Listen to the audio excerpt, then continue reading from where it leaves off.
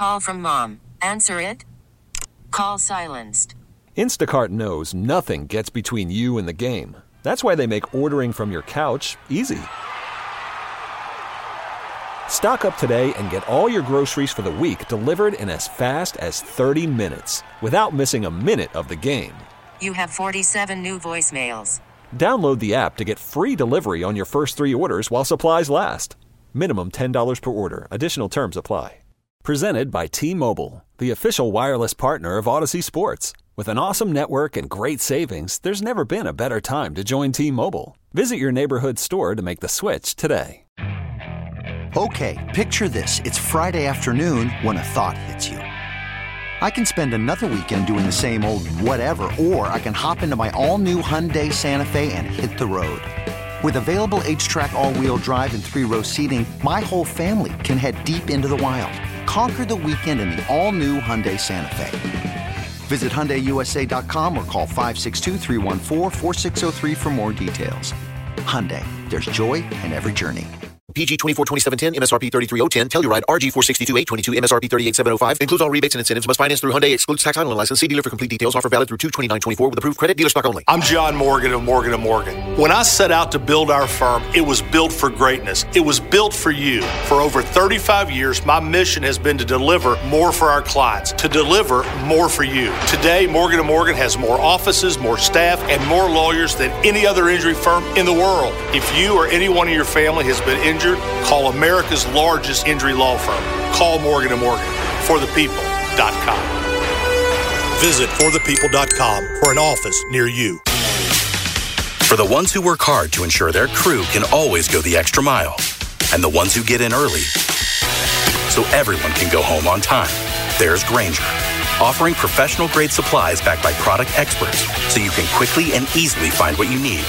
Plus, you can count on access to a committed team ready to go the extra mile for you. Call, click Grainger.com, or just stop by.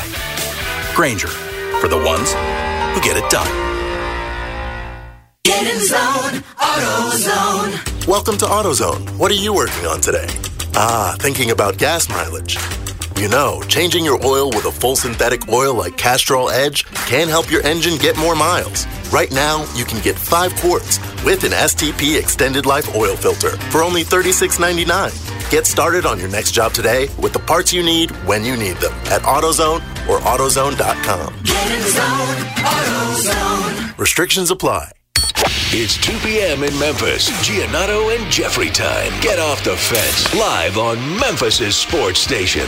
92.9 FM ESPN. Gentlemen, can you hear me whining? Welcome to the Giannotto and Jeffrey Show. Coming to you live from Memphis, Tennessee. My name is Jeffrey Wright. You can follow me on Twitter, on X at JWright929ESPN. Dennis Fuller's producing the program for us. Glad that he is with us. Sitting across from me is the Commercial Appeal's lead sports columnist. The number one sports section in the state of Tennessee. Top 3 sports columnists in the state of Tennessee, barely. Tied for 8th, best sports columnist in the United States of America. He's on Twitter, on X at MGiannotto. Mark, good day, sir. It's a beautiful day in Memphis, Jeffrey, right? I wore sandals today. I felt like, even though it's a little casual, but I was like, first kind of really warm day in Memphis. Warm, sunny day in Memphis in a while. I was like, sandals. I'm breaking them out. I feel like it's the first time in a while when I walked outside in the morning and it felt like you didn't need a coat. You didn't need that extra layer. Yep, I agree with you. It's wonderful, and then an eventful weekend too. Coming off an eventful weekend, it's never a dull moment. No, not in this town. No, never a dull moment. Not when it involves Memphis basketball in particular. But we've got it's kind of perfect for Overreaction Monday here on the Giannotto and Jeffrey Show. So I've been looking forward to it. There's certain days where you're just looking forward to talking about what's going on, and so much seemed to happen. And that I'm not even talking about the Grizzlies. The Grizzlies play tonight, but with The Rock might be here soon. Lots of good stuff happening for Memphis all of a sudden. Memphis got a big win. Yeah, I mean, we got 4 of the next 5 Grizzlies games, as in just big time tankathon standings. Oh, it's a big lottery week. Yes, huge lottery week because you have Brooklyn twice in the next 5, I believe. Then you've got 2 against the Trailblazers. So you've got that drama that I know everybody's on pins and needles hoping for. But yeah, I mean, I think we've got to take the weekend that was in its totality with the Tigers, because Saturday, of course, starts off with I guess it was Friday night. I feel like it was Friday night because I think I texted you Friday night, like, what is up here? Mm-hmm. And then you're like, well, we're working on it. Then Saturday, we got the statement from Memphis. Then, of course, we go into Sunday. You're thinking, like, what are we going to see here? Mm-hmm. And then, honestly, I mean, great day. I feel like I felt like that's the best that they've played on the defensive end in a very, very long time. Mm-hmm. Because I felt like they made everything very difficult for FAU. Yeah, it was. And then they made, in the second half, they made enough big shots. And when they had to get a stop, they did. And yeah, it was it felt like it was like a gutty, gritty win. Yeah, absolutely. So we'll dive into all that here in a second with the Tigers. And just a big weekend in general for college basketball. A lot of important think pieces out there. Yeah, last week of February, we only have one more game for the Tigers left before March, so it's starting to heat up. We'll get into all that. Should we be arresting more college students? Jason Munz will join us at 2:40 or so. He was there courtside with me at that Tigers win over FAU. We'll get his thoughts on everything Memphis basketball related. Then we'll get into the list. We got court storming. We've got... You mean assault? The Rock coming back to Memphis. It's NFL Scouting Combine week, Jeffrey. And then... we've already got an important... look, they're making this lineman sit middle seat. The NFL. And as we mentioned, Grizzlies Brooklyn Nets tonight at FedEx Forum. We'll get into all of that. Let's start, though, Jeffrey, with the break. Let's start with the game. I think we start... Or do you want to go chronologically, or do you want to go... opposite? If you said you want to start with the game, let's start with the game. Let's start with the game because it's the most recent thing. Tigers 78, Florida Atlantic 74. The revenge game, Jeffrey, right? The revenge. Even though they play again in... It was certainly billed as much. Even though they play again in Boca Raton, I guess that will be, payback. How they have pay-per-view names like this. Well, it's the third fight. Yeah, it's the third fight. It's the rubber match. It's a trilogy. And maybe we'll get one more in the conference tournament. But it was a spirited effort from that Memphis team. I'm not sure it's the best win of the year. It's certainly one of the best wins of the year, right? It's right up there with UVA and Texas A&M and even like I know the Arkansas game hasn't aged well, but in the moment, like that felt like a big win. Just given the history of the programs and all that, and where they were meeting, you got to the championship game of that event. But most emotional win of the season, it felt like. They really wanted this one. Yeah, I mean, I still think, even though like the Clemson game, like that was pretty big. Oh yeah, I'm forgetting about the Clemson game. You're right. Clemson game was. You're right. I would put Clemson and UVA maybe above this in terms of like best wins of the season. Yeah, Clemson's ahead of it for me only because I thought that was the best scene of the year. Yes, I think that's right. I think that's right. Everyone was into it. It was absolutely right. Yeah, that's absolutely right. The UVA game was like the holy hell. And but it wasn't quite as good as the Clemson game because it was a midweek game. Yeah. But I would say yesterday's atmosphere is better than the UVA atmosphere. Yeah, I can buy that. Even though I bet you there were, it was probably similar crowd. I don't know. They announced 13-5-10. I would probably peg it. The turnstile count was probably like 9 or 10. Yeah. I would guess. We'll see after the season. But nonetheless,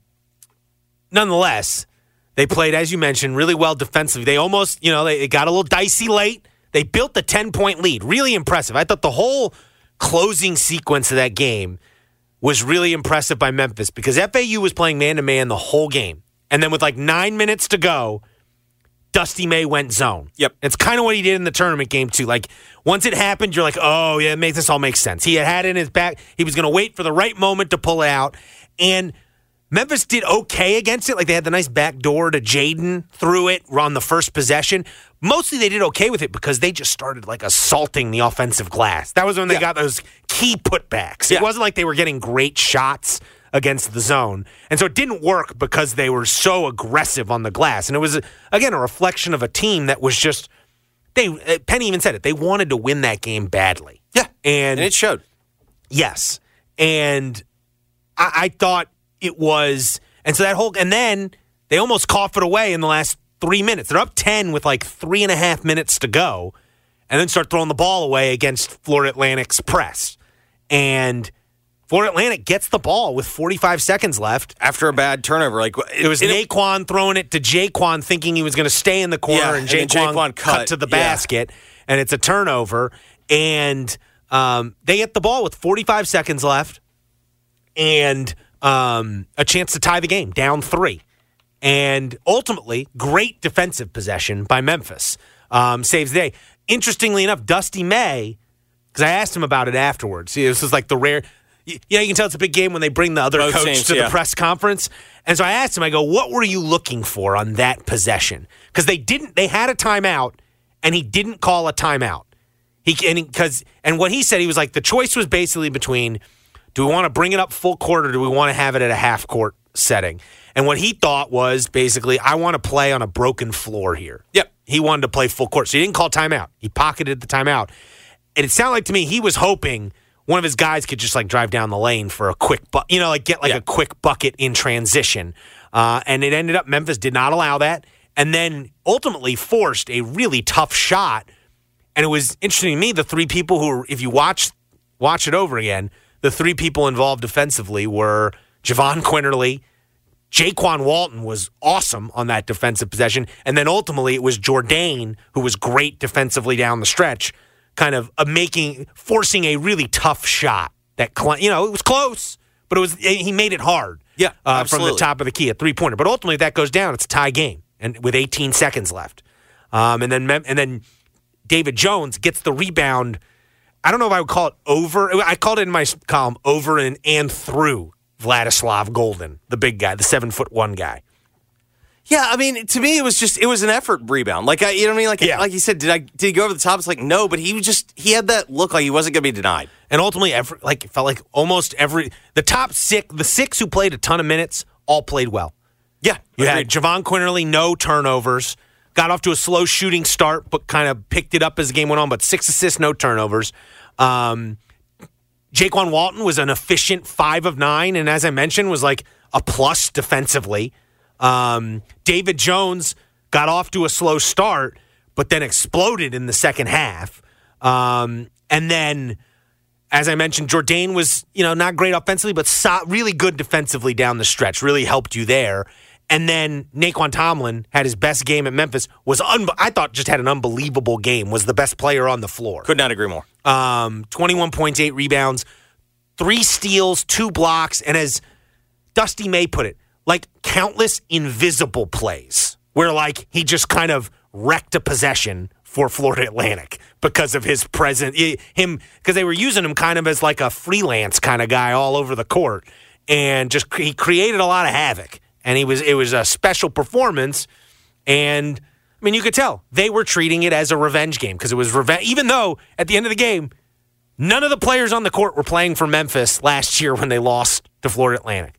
Quinterly, Jones, Walton, Tomlin, Jourdain. None of them played in that game. But as we discussed, Tomlin had his own revenge game. Yes. He had the K-State revenge because of the game, and he said as much. He said, I won this one for Memphis, but I also won this for my Kansas State team last year. And you could see it. And what was interesting is, for the first time since he's been here, you heard widespread, like, hey, this guy kind of this guy reminds you of DeAndre Williams out there. Yeah. And maybe even like that. I don't know if I've ever seen DeAndre Williams be that. I mean, they were both special players. Like, that defensive effort by Tomlin was unbelievable in that game. Yeah, I know people were doing the DeAndre comparison. I didn't get that feeling. I just finally got the feeling of, that's what he was billed as. Mm-hmm. Like, when you kept hearing about how versatile he was going to be, like how athletic he was, what he can do just to impact a game. It's like, you kept hearing about this, and I kept wondering, like, am I watching the same guy? Like, what? Yesterday was the first time you're like, oh, that's who they were talking about. Yeah, and he was, and ultimately they get a nice win. We'll see. I mean, I guess it keeps hope alive for the NCAA tournament. I guess if you are super optimistic, I think you can say maybe they'll have a chance if they can win out and go to the championship game of the AAC to get an at-large berth still. A lot of bubble teams lost this weekend. They gave you the opportunity to talk yourself into it if you're like a diehard. You know what I mean? And that's, ultimately that's not what you were planning to do this season, but at this moment in time, and we'll get to it in a second, I do think that is an important distinction. Like they didn't, given the news that preceded this game, that they didn't go out and lose this game and really make you go, well, they got to go win the conference tournament, and who the heck knows if they can win the conference tournament because they can't beat Florida Atlantic. They lost all these other teams. No, instead, because they win this game, they keep a flicker of hope alive for the NCAA tournament as an at-large if you can, a lot of things come together. And the performance they put on, to me, reinforce, like, if they can, this team could figure it out for 4 games in a row at the conference tournament, and hopefully it's 3. But, like, this team can beat anyone in this league. Like, this league is not good this year. And, like, this team is still, when it puts it all together, the best team in the league. That's what yesterday they could like make you feel. And that was important to me. The one problem I always have is because of the nature and the way that FAU's built, when they miss shots, they're not very impressive. Yeah. You know what I mean? Like, and they did miss some open shots yesterday. They did, but I thought Memphis' defense was good too. I thought when you talk about that last possession, my first thought is when they got the ball back, it's like, okay, they're going to go get a quick 2, and they're going to see how long they can keep extending this for. Yeah. But what I give Memphis credit for is the way they guarded the perimeter. Mm-hmm. They were so intense, and in a possession where if you get a stop, you probably end the game. Mm-hmm. But oftentimes we see, like, in those types of moments where a team is able to get kind of an easy basket, maybe they don't get a 3 to tie it up, but they get an easy basket to cut it to 1, and then you turn it into a free throw shooting contest.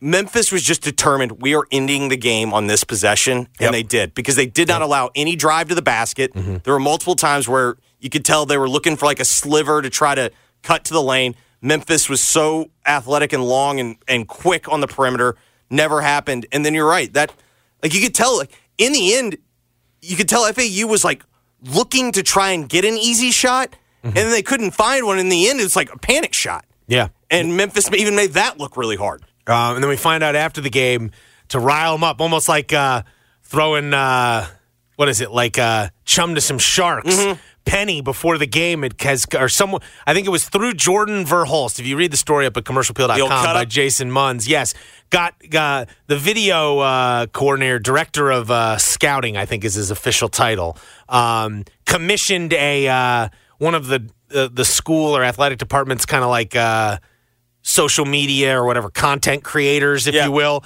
to put together a video to show the team, like a short video. And apparently in it included clips from the the end of the FAU Memphis game in the NCAA tournament, clips from the FAU Kansas State loss, including like a video, I guess, shots of the FAU after the game dancing to the song that Kansas State normally dances to. Yeah. And also apparently included some clips of our guy GP talking about how off the bubble the Tigers are these days to pump up this team. And so typically they are still off the bubble. Yes. And it was apparently and not in the right direction. Apparently then it turned off and Penny was just like, all right, let's go win this effing game. Yeah. You know, like it was like good see. It'd be good for the movie, if you will. You know, sure. If they end up coming back and having the magical run in Fort Worth and go to the tournament, that'll be featured in the. That clip will be featured in the retelling of all of this. Yeah, but it's the Varsity Blues. Who knows if it actually affected the game? But it's cool that it's nice when it all comes together like that. It's the Varsity Blues F. Kilmer speech when they were in half. Like, let's go play for ourselves. Yeah. Exactly. So, and so here we are, and we'll see what happens from here. They play ECU at ECU Thursday, then they've got Senior Day Sunday against UAB, then a week off and then FAU. I don't know if it's a week or 6 days, but Sunday. It's Sunday to Sunday. Oh yeah, a week off, and then they play at FAU to close the regular season. And that at ECU game, ECU got waxed by Rice this weekend, but had been playing better. And Greenville can be tricky. Rice apparently is getting hot.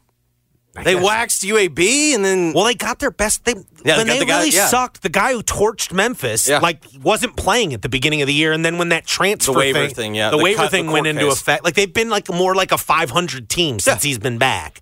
But that's the problem with the league is it is super competitive. It is they had that. I gave you that stat last week of every major conference in the country. I don't know what the AAC's designated that with, but at least includes.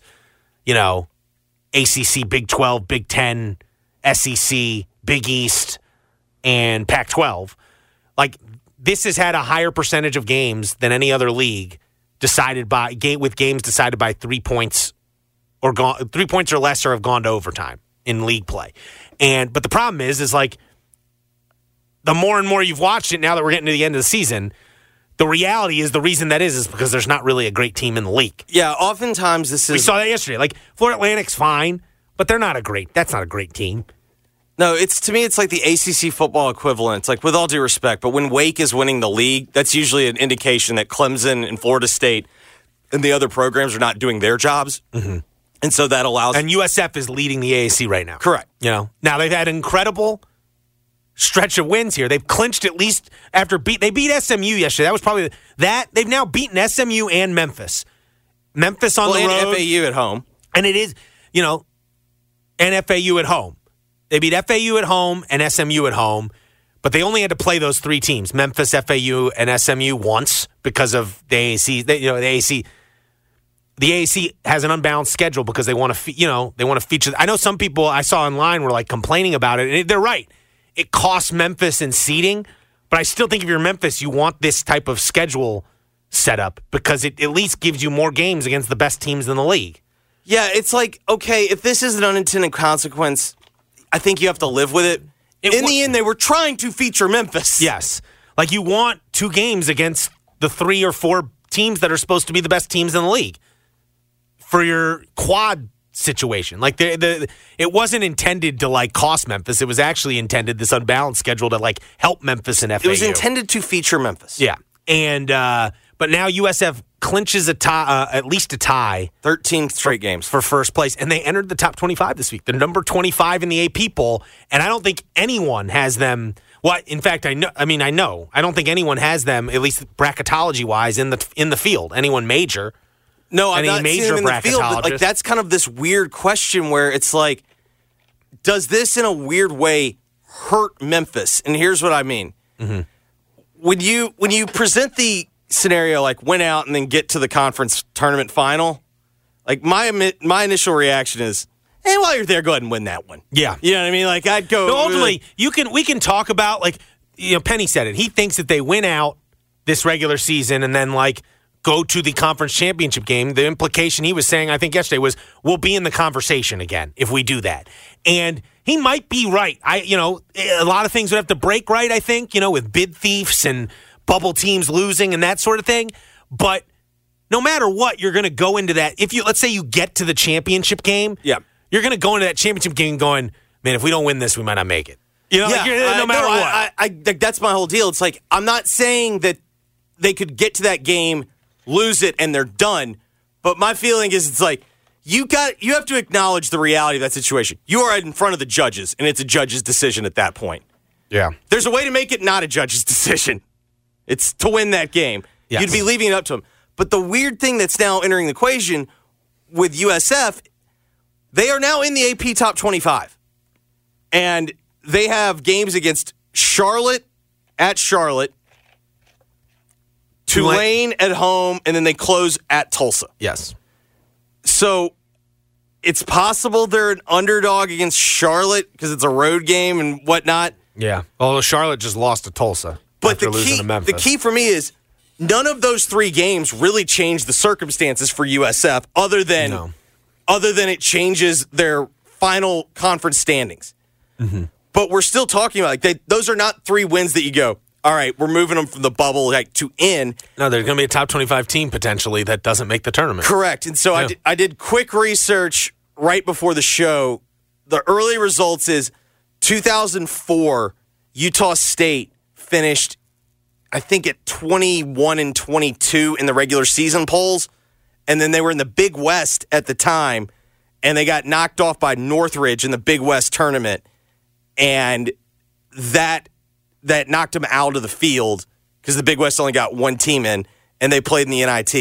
And then the other one was I couldn't quite figure out if SMU was ranked in 2014 for a long portion of the schedule. I couldn't figure out, though, if they were ranked in the final. Gotcha. In the final AP poll, but they also missed the field, too. Yeah. And so, but you're in that weird spot where if you're Memphis, and let's say in the scenario we're talking about in the conference tournament, let's say you don't get the revenge game.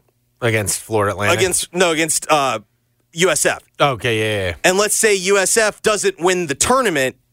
Are you now in the position where if both USF, let's say USF and Memphis don't wind up winning the tournament, are you in this weird head-to-head with them? And the only result is the Memphis loses at home? Like, to me, that sets up a spot where it's like, all right, USF closes the season on, I don't know, winning 16 games in a row. They've won 13 straight. Let's say they win those 3, and let's say they win a game in the conference tournament, they get knocked out in the semis. Like, are you in a spot now where like you're both going to be head-to-head, and they are just going to give the head-to-head? Well, USF won at Memphis. And won the league and got first place in the league and the regular season. I don't know.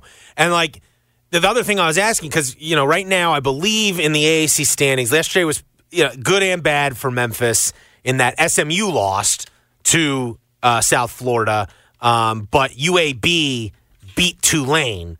So Memphis still in, I believe, 6th place. Correct. In the league, and you need to get to the top 4 to get that bye.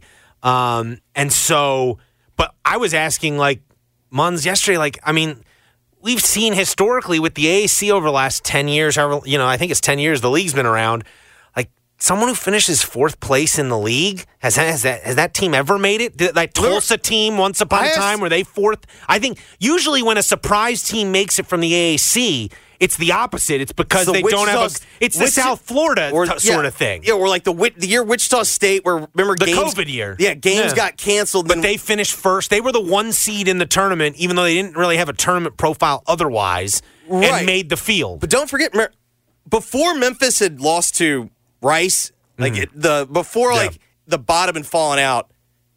Remember, I pointed out to you, it's like, have we ever seen a spot where it's like Memphis was going to have a resume, perhaps? Yeah. Now, I do think if they win out, they will have a rather unique type of profile. They will have a profile that is not usual, where their metrics probably still won't be that good. Even if they win out, their metrics still probably be on the really high end of things. I did the Torvik. Even yesterday, I think they moved up 7 spots in the net. Was it that much? I don't think it was that much. I think they moved up 7 in the net, but they only moved to 4 in KenPom. Yeah, okay. But I think they were lower in the net than they were in KenPom. In the net? No, they only moved up 2 in the net, 81 to 79. Okay, so I was looking at Warren Nolan this morning. I thought maybe it's, I don't know. I'm just looking at the NCAA.com website here. It's 81 to 79 today. And so was that updated today? Yes. Okay, because Warren Nolan does a live. It said +7. But to me, I went to Torvik, and it's like, what would the numbers look like if Memphis won out? It basically had them getting up into the 60s. Yeah, which, we've seen teams, especially the lower part of the 60s, get in. And I believe even a Michigan State team got in with a 70 net at some point. Is that the Michigan State team that lost in Dayton? Yes. To me, that's kind of what we're looking at is... You're playing for the unusual... Sometimes, every other year, it feels like there is an unusual team that gets into the field in Dayton. Correct. That's what Memphis might be able to get. You could talk me into that. But if you're telling me without winning the conference tournament that they're going to be on the bracket, I have a tough time getting there. But you could definitely talk me into, hey, they're the team, and then when they have to say, why did Memphis get in? It's like, well, look at the number of tournament teams they beat. Look at the non-conference. Look at all this. They have this unique profile. Correct. They've won in that juncture. They would have won 8 of their last 10 or whatever it would be or something like that. But then you still run into this weird reality of like, so does that mean you're putting USF, FAU, and Memphis? Like it's this weird reality. USF's not going to get in unless they win the tournament. FAU, I think if FAU, who does FAU have left? Like FAU has... Maybe they can still get in if they just lose to Memphis at home. So but even FAU's got Tulane on Saturday. They can't lose any more games. North Texas on Wednesday and then Memphis on Sunday. Maybe they can still get in if they go 2-1 down the stretch, maybe, because it doesn't appear... The bracketologists don't seem to have them on the bubble. No, because even after yesterday. Their net's still in the 30s. So to me, even if they were to lose to Memphis, they're probably getting in. They're probably getting the Memphis type of seed of the past couple years. Somewhere between 8 and 10. 8 and 10 or something like that. And then the other side of the coin of this is what happened leading into the game, Jeffrey. And we'd be remiss if we didn't talk about that some. I wrote a column about it up at commercialappeal.com. But as you mentioned at the top of the show, we got the official word from the university on Saturday morning that they are withholding Malcolm Dandridge from games, and he did not play. He was on the bench, but he did not play yesterday against Florida Atlantic, but they're withholding him from competition while they, I think the right word is investigate what they called an issue that could affect his eligibility. Our reporting at the Commercial Appeal and other places suggests it is related to academic misconduct of some kind, academic misconduct allegations of some kind. And so that was the backdrop. I wrote a column that basically was like, it's always something with Memphis basketball. Obviously, again, winning that game yesterday in the fashion you did kind of muted some of this. Like if they had lost that game and then combined with yet another investigation into the program of some, yes, under Penny Hardaway, it would have been even, tougher to swallow. But it's just, you're watching it unfold and you're going, I don't see very many other teams around the country going through stuff like this. I don't see any teams in the Memphis athletic department going through stuff like this over and over and over again. And I just wrote a column like, I think Penny Hardaway really needs to take a hard look at this offseason about how he how he runs the day-to-day operation of the program. I'm not talking about game day. Yeah. I'm not talking about and people shoot back. Like, what do you, ultimately he's made back-to-back tournaments. He won 20 games again this year. He's won a lot of big games, more than his predecessors. His recent, more than the two people after John Calipari. He's won more big games than them. And my counter would just be, now imagine what the program could be if they didn't have all this stuff swarming around them. It's ultimately, they are not going to become the program everyone around here wants them to become, and the program Penny Hardaway has said he wants them to become, if they continue to have stuff like this swarming around the program. Like, people can say, he had a shorter rotation yesterday because he didn't have as many people, with him. But I still think they could have used Malcolm Dandridge in that game, made it harder, doing it the harder way. Like, I saw someone holding that sign up at the game. We're bringing that back? I'd rather do it the easier way. I'd rather do it that way. And it feels like a lot of this stuff is correctable, and it's just repeating itself in terms of, and maybe he had nothing to do with this Malcolm thing. But ultimately, having these allegations, it's not about just this one thing. It's about the totality of it, of every year and throughout the season, except for maybe last year, it's just something that's kind of takes away and it's almost like it holds you back a little bit from fulfilling your potential. It's like you're constantly digging yourself out of holes that are bigger than they need to be as a program. And yes, you've achieved some things despite all that, but imagine what you could achieve if you didn't have to dig out of some of these holes that you've dug for yourself, related to things that feel part of just avoidable is how I would say it. Yeah, avoidable, and just when you really dig deep in it and you hear what's going on behind the scenes, you go, ultimately, a lot of this stuff isn't nefarious. It's more just neglect. Yeah, it's lack of attention to detail on some things. And just like I said, the day-to-day administration of the program. And so this is yet another thing that they are going to have to deal with moving forward. And I think for the sake of Memphis, you hope it's, one, either Malcolm gets exonerated in all of this, Malcolm Dandridge, because it would certainly be an unfortunate way for him to end his career.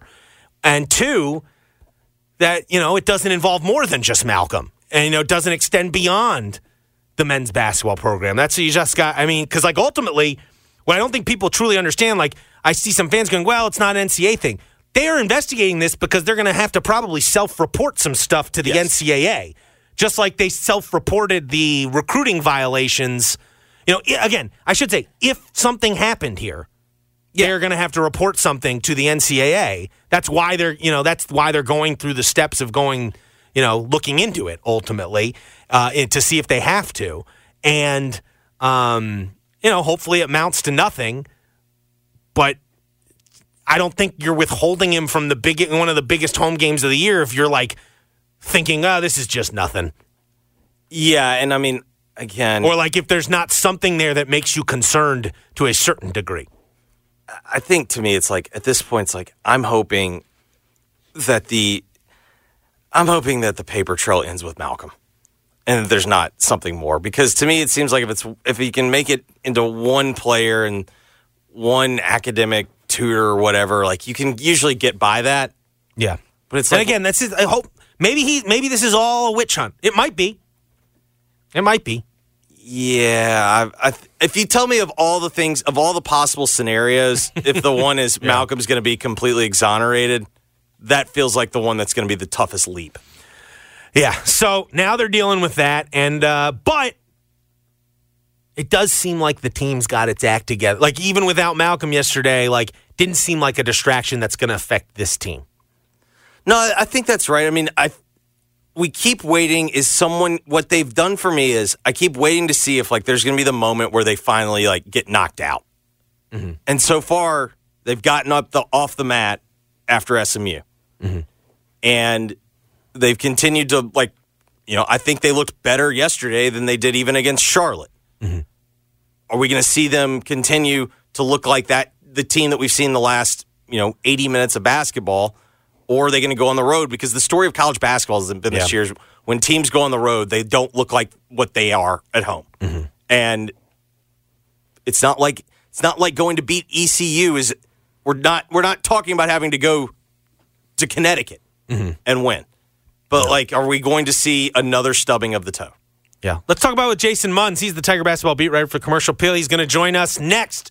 You're listening to Giannotto and Jeffrey on 92.9 FM ESPN. Worried about letting someone else pick out the perfect avocado for your perfect impress them on the third date guacamole? Well, good thing Instacart shoppers are as picky as you are. They find ripe avocados like it's their guac on the line. They are milk expiration date detectives. They bag eggs like the 12 precious pieces of cargo they are. So let Instacart shoppers overthink your groceries so that you can overthink what you'll wear on that third date. Download the Instacart app to get free delivery on your first 3 orders while supplies last. Minimum $10 per order. Additional terms apply. This episode is brought to you by Progressive Insurance. Whether you love true crime or comedy, celebrity interviews or news, you call the shots on what's in your podcast queue. And guess what? Now you can call them on your auto insurance too with the Name Your Price tool from Progressive. It works just the way it sounds. You tell Progressive how much you want to pay for car insurance, and they'll show you coverage options that fit your budget. Get your quote today at Progressive.com to join the over 28 million drivers who trust Progressive. Progressive Casualty Insurance Company and Affiliates. Price and coverage match limited by state law. Okay, picture this. It's Friday afternoon when a thought hits you. I can spend another weekend doing the same old whatever, or I can hop into my all-new Hyundai Santa Fe and hit the road. With available H-Track all-wheel drive and 3-row seating, my whole family can head deep into the wild. Conquer the weekend in the all-new Hyundai Santa Fe. Visit HyundaiUSA.com or call 562-314-4603 for more details.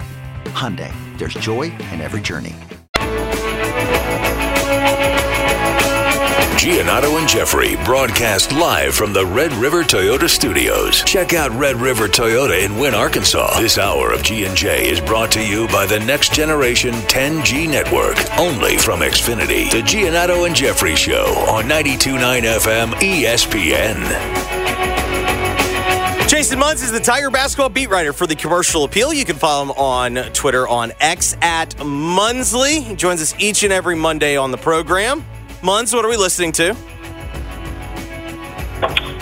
Jeffrey, this is My Bloody Valentine. That is a name I've not heard in a decade plus. Yeah, it's a song called New You. Okay. Are we getting Arcade Fire next week? No, come on! Don't put the two together. My Bloody Valentine is a little more emo. It's a legendary outfit. They've put out like 3 albums in the last 30 years. Like they hardly ever release music, and it's always great when they do. Well, we appreciate you enlightening the audience. There you go. My Bloody Valentine. I guess let's start here. For you, what was the more significant development this weekend? The Malcolm Dandridge news or what we watched on the floor?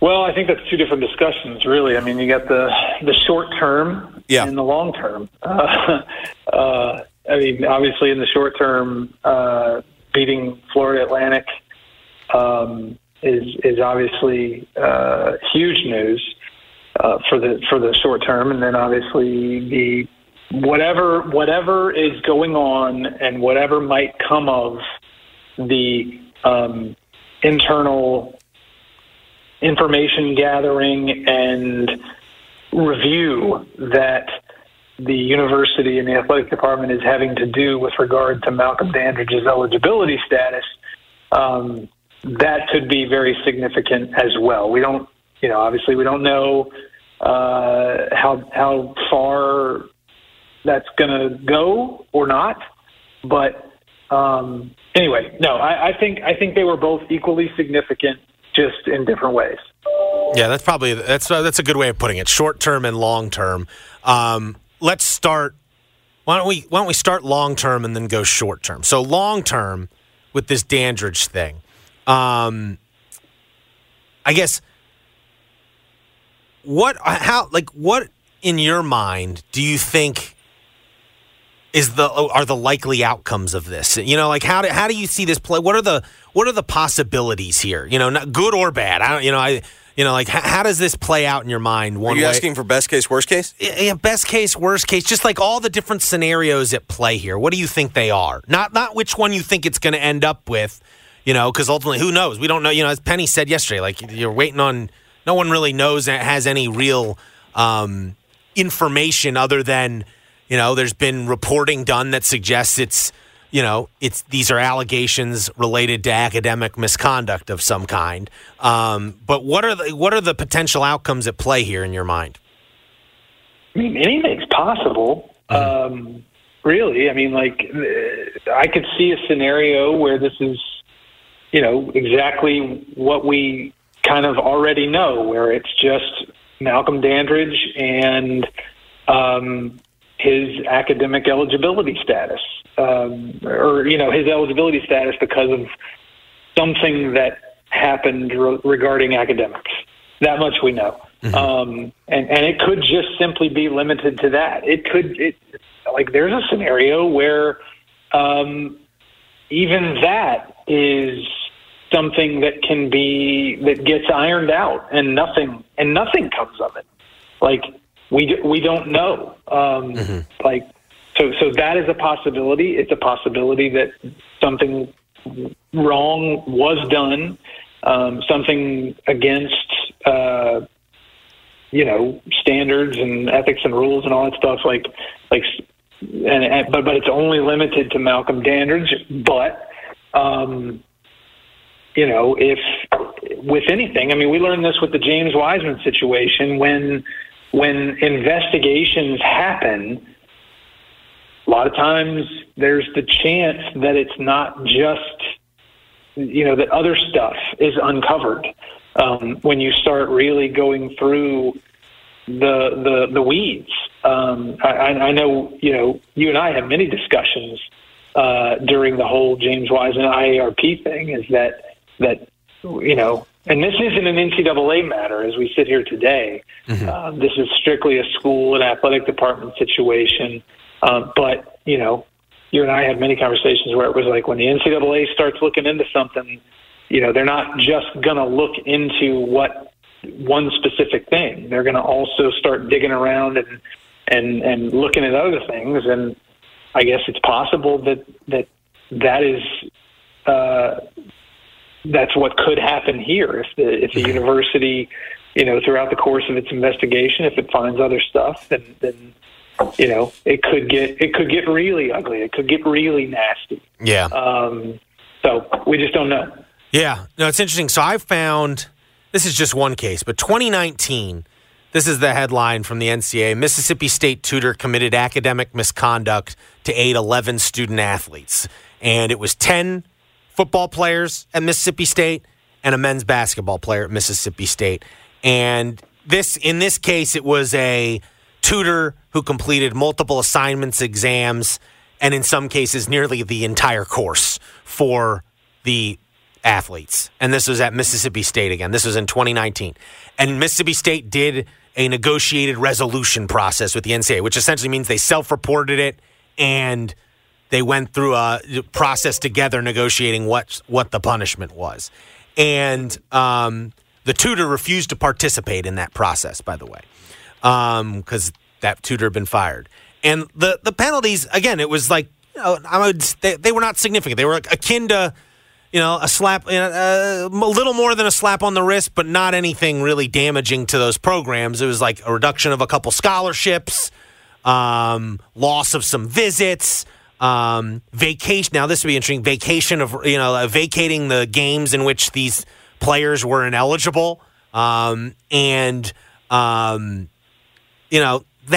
were kind of the major things. And then this was interesting because this is, I think, important in all this. They got 3 years of probation. And what I'm interested in from Memphis's perspective in all this is they are currently on probation from the recruiting violations of last year that were, Penny Hardaway served the 3-game suspension to begin this year. They also, as part of that, are on probation right now. So how does that all, because like I said at the top, ultimately, if they find anything, they're going to, at this point, because it's public, they're going to have to self-report this stuff to the NCAA. If there's anything here, it's going to become a matter the NCAA is going to look at some point. And so that, to me, is the part that's interesting. On this, as a first time, if this was if the probation wasn't involved, there wouldn't be anything. I don't think there's that much to worry about when you hear those types of penalties. Yes, that's not great, but it's not damaging to the program in any way. I also think they were trying to get off of Moorhead at the time. Gotcha. So they cooperated a lot. Yeah, and I think Howland made it another year, but remember they end up moving off Howland too. Maybe. All I know is that those don't sound that bad. It's just the probation part that makes it a little tricky. Ultimately, we'll see what happens. There's long term, like you said. There's going to be something to come out of this in terms of whether he's exonerated or, at this point, because they've now made it, he had to sit out. Either he's exonerated, they find something, or it's bigger. To me, those are the kind of three things you want. And obviously, exonerated is the ideal scenario for Memphis. I think, and then the other two get tricky. And so it will be interesting. All right, short term, Muns, what do you think? I mean, Penny says they'll be in the conversation if they win out. Do you believe that? If they win out and they say go to the AAC championship game, that's what I'm inferring from what Penny's saying. He thinks they'll be back in the conversation. I looked at, for instance, John Gassaway's bubble watch today. They're not even in the work to do. He's not even listing Memphis in his bubble watch even after yesterday. They're not even a work to do team in the league. For the AACs, all he has is Florida Atlantic as should be in his category. They're not locked, but he says should be in. What do you make of the situation for Memphis heading into these final 3 games after yesterday's win? So I think there still probably is a lot of, obviously there's a ton of work to do. But if we're talking about winning the next 3 games one of them being quad one on the road. And we're talking about, I mean, to me, if they win the next 3 games, they're a top 4 seed in the AAC tournament. They're probably going to be a top 4 seed in the AAC tournament, which means to get to the championship game, they have to win 2 games instead of 3. So that would mean that they pick up 5 more wins, and at least one of them is going to be quad one. That means you're probably going into Selection Sunday with, 5 quad one wins, I think. If VCU, it'd probably be 4 quad one wins if VCU stays top 75 in the net. But I do believe that if they win Thursday at East Carolina, win Sunday at home against UAB, then go to Boca and beat FAU, and then get the double bye, win 2 games to get to Sunday for the championship game of the AAC tournament, I find it very difficult to believe that they're not going to at least be in the conversation for an at-large bid. I would be very surprised if they don't miraculously start rising up on that bubble by the time we get to whatever it would be, March 13th or March 12th or whatever it would be, 14th. I think that he's probably correct in that. Now, whether or not all of that actually happens, don't know yet. Yeah, so I'm trying to look at it. So if you look at the standings, so if you win out, that puts you at 12-6, correct? Yes, that means if you win out, you're 12-6, and you will have beaten Florida Atlantic one more time and UAB. So you'd have a head-to-head with FAU, but FAU could still be ahead of you in the standings by a full game. Yep. Then you're going to get into this pack of UAB, SMU, where in that scenario we would have said you would have split with both. Then I presume it comes into what is everyone's record against one another, and SMU. No, go ahead. It's the record against the teams ahead of you in the standings. So yeah, that's it's. So you start at the top. It would be if there's a 3-way tie for 4th. Then it'd be like your record versus USF, maybe your record versus FAU. So you might be in good shade at that point because you'd be 2-1. Yeah, maybe. I mean, there is also a scenario where you're having to play like SMU in the quarterfinals, which would be a really tough game in the quarterfinals of the AAC tournament, right? Like, I think SMU is one of the 3. I think you'd actually be okay because SMU has lost back-to-back games against FAU and USF, and they don't play each other. But it could still be a 4-5 game. You could still they could be the 5 seed and you could be the 4 seed playing them in the quarterfinals. That would be that'd be a tough game. We saw. I mean, SMU kicked their butt in Dallas, and they needed a buzzer beater by Javon Quinterly to win here in Memphis. That might actually work though in your favor because it's a good another quad one. So maybe you just want that game, and no matter if you get that, because then you'd play that game, and then you'd potentially play USF in the semis and FAU in the finals. That would give you 2 quad one games. Yeah, in the tournament. But my question to you would be: would it be a tough game? Because if it was played last Sunday, yeah, obviously it was an incredibly tough game. But if it had been played this Sunday, I think not at Moody Coliseum, I don't know that it would have been a tough game. I just the way think Memphis played this yesterday. I just think getting one of the 3 best teams in the quarterfinals is that's a tough game. You know what I mean? You're ultimately probably getting, one of the 4 best teams in the league in the quarterfinals. That's a tough matchup to me. I agree. Sure. In theory, yes. But my point is, what we saw against Charlotte and FAU, the way Memphis played against both of those teams, if they continue to play that way or better, I think we're starting to see some really clear signs of this Memphis Tigers basketball team sort of turning a corner. With Naquan Tomlin emerging as a top 3 guy, with Jaquan Walton seeming like he's, been resurrected from the depths of God knows what. Like, he's been a different guy the last week. And I pointed this out on Twitter. Like, there was a play in the second half yesterday where Quinterly's working off a ball screen up around the top of the key, and Jaden Hardaway is in the corner. And as soon as Quinterly rounds the ball screen, Jaden flashes the most subtle of hand signals, and they were both, like, as soon as he flashed his hand, he broke towards the goal. Quinterly dribbled once, hit him with a skip pass and step, reverse layup. And I say all that to say, like, yeah, it was great. And I say all that to say, though, that's the sign of a bunch of players who are starting to get a very good feel for one another. They're like, if they're communicating non-verbally that way, and it's working to perfection the way it did, like, a lot of that was one of their biggest problems all season, is that they could not get on the same page.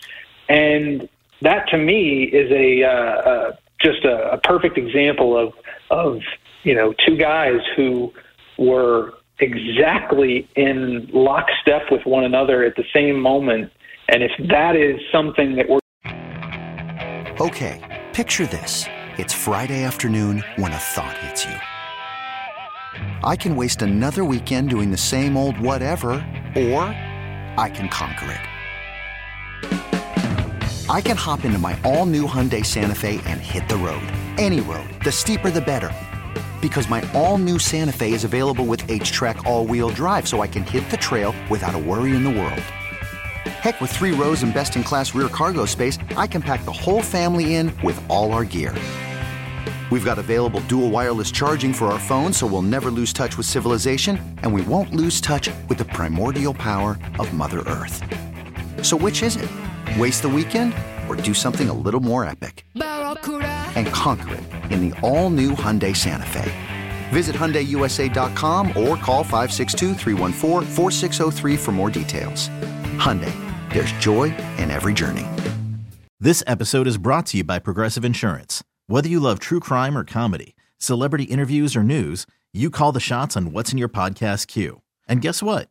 Now you can call them on your auto insurance too with the Name Your Price tool from Progressive. It works just the way it sounds. You tell Progressive how much you want to pay for car insurance, and they'll show you coverage options that fit your budget. Get your quote today at Progressive.com to join the over 28 million drivers who trust Progressive. Progressive Casualty Insurance Company and Affiliates. Price and coverage match limited by state law. Hey everyone, Boomer Esiason here. The NFL Draft is behind us and your favorite team is now gearing up for week number 1. The free Odyssey app puts you right in the middle of the pro football conversation with the biggest sports radio stations from across the country. The local voices who know your team the best, giving you their unfiltered takes on the current state of your squad. It's always football season right here on the free Odyssey app.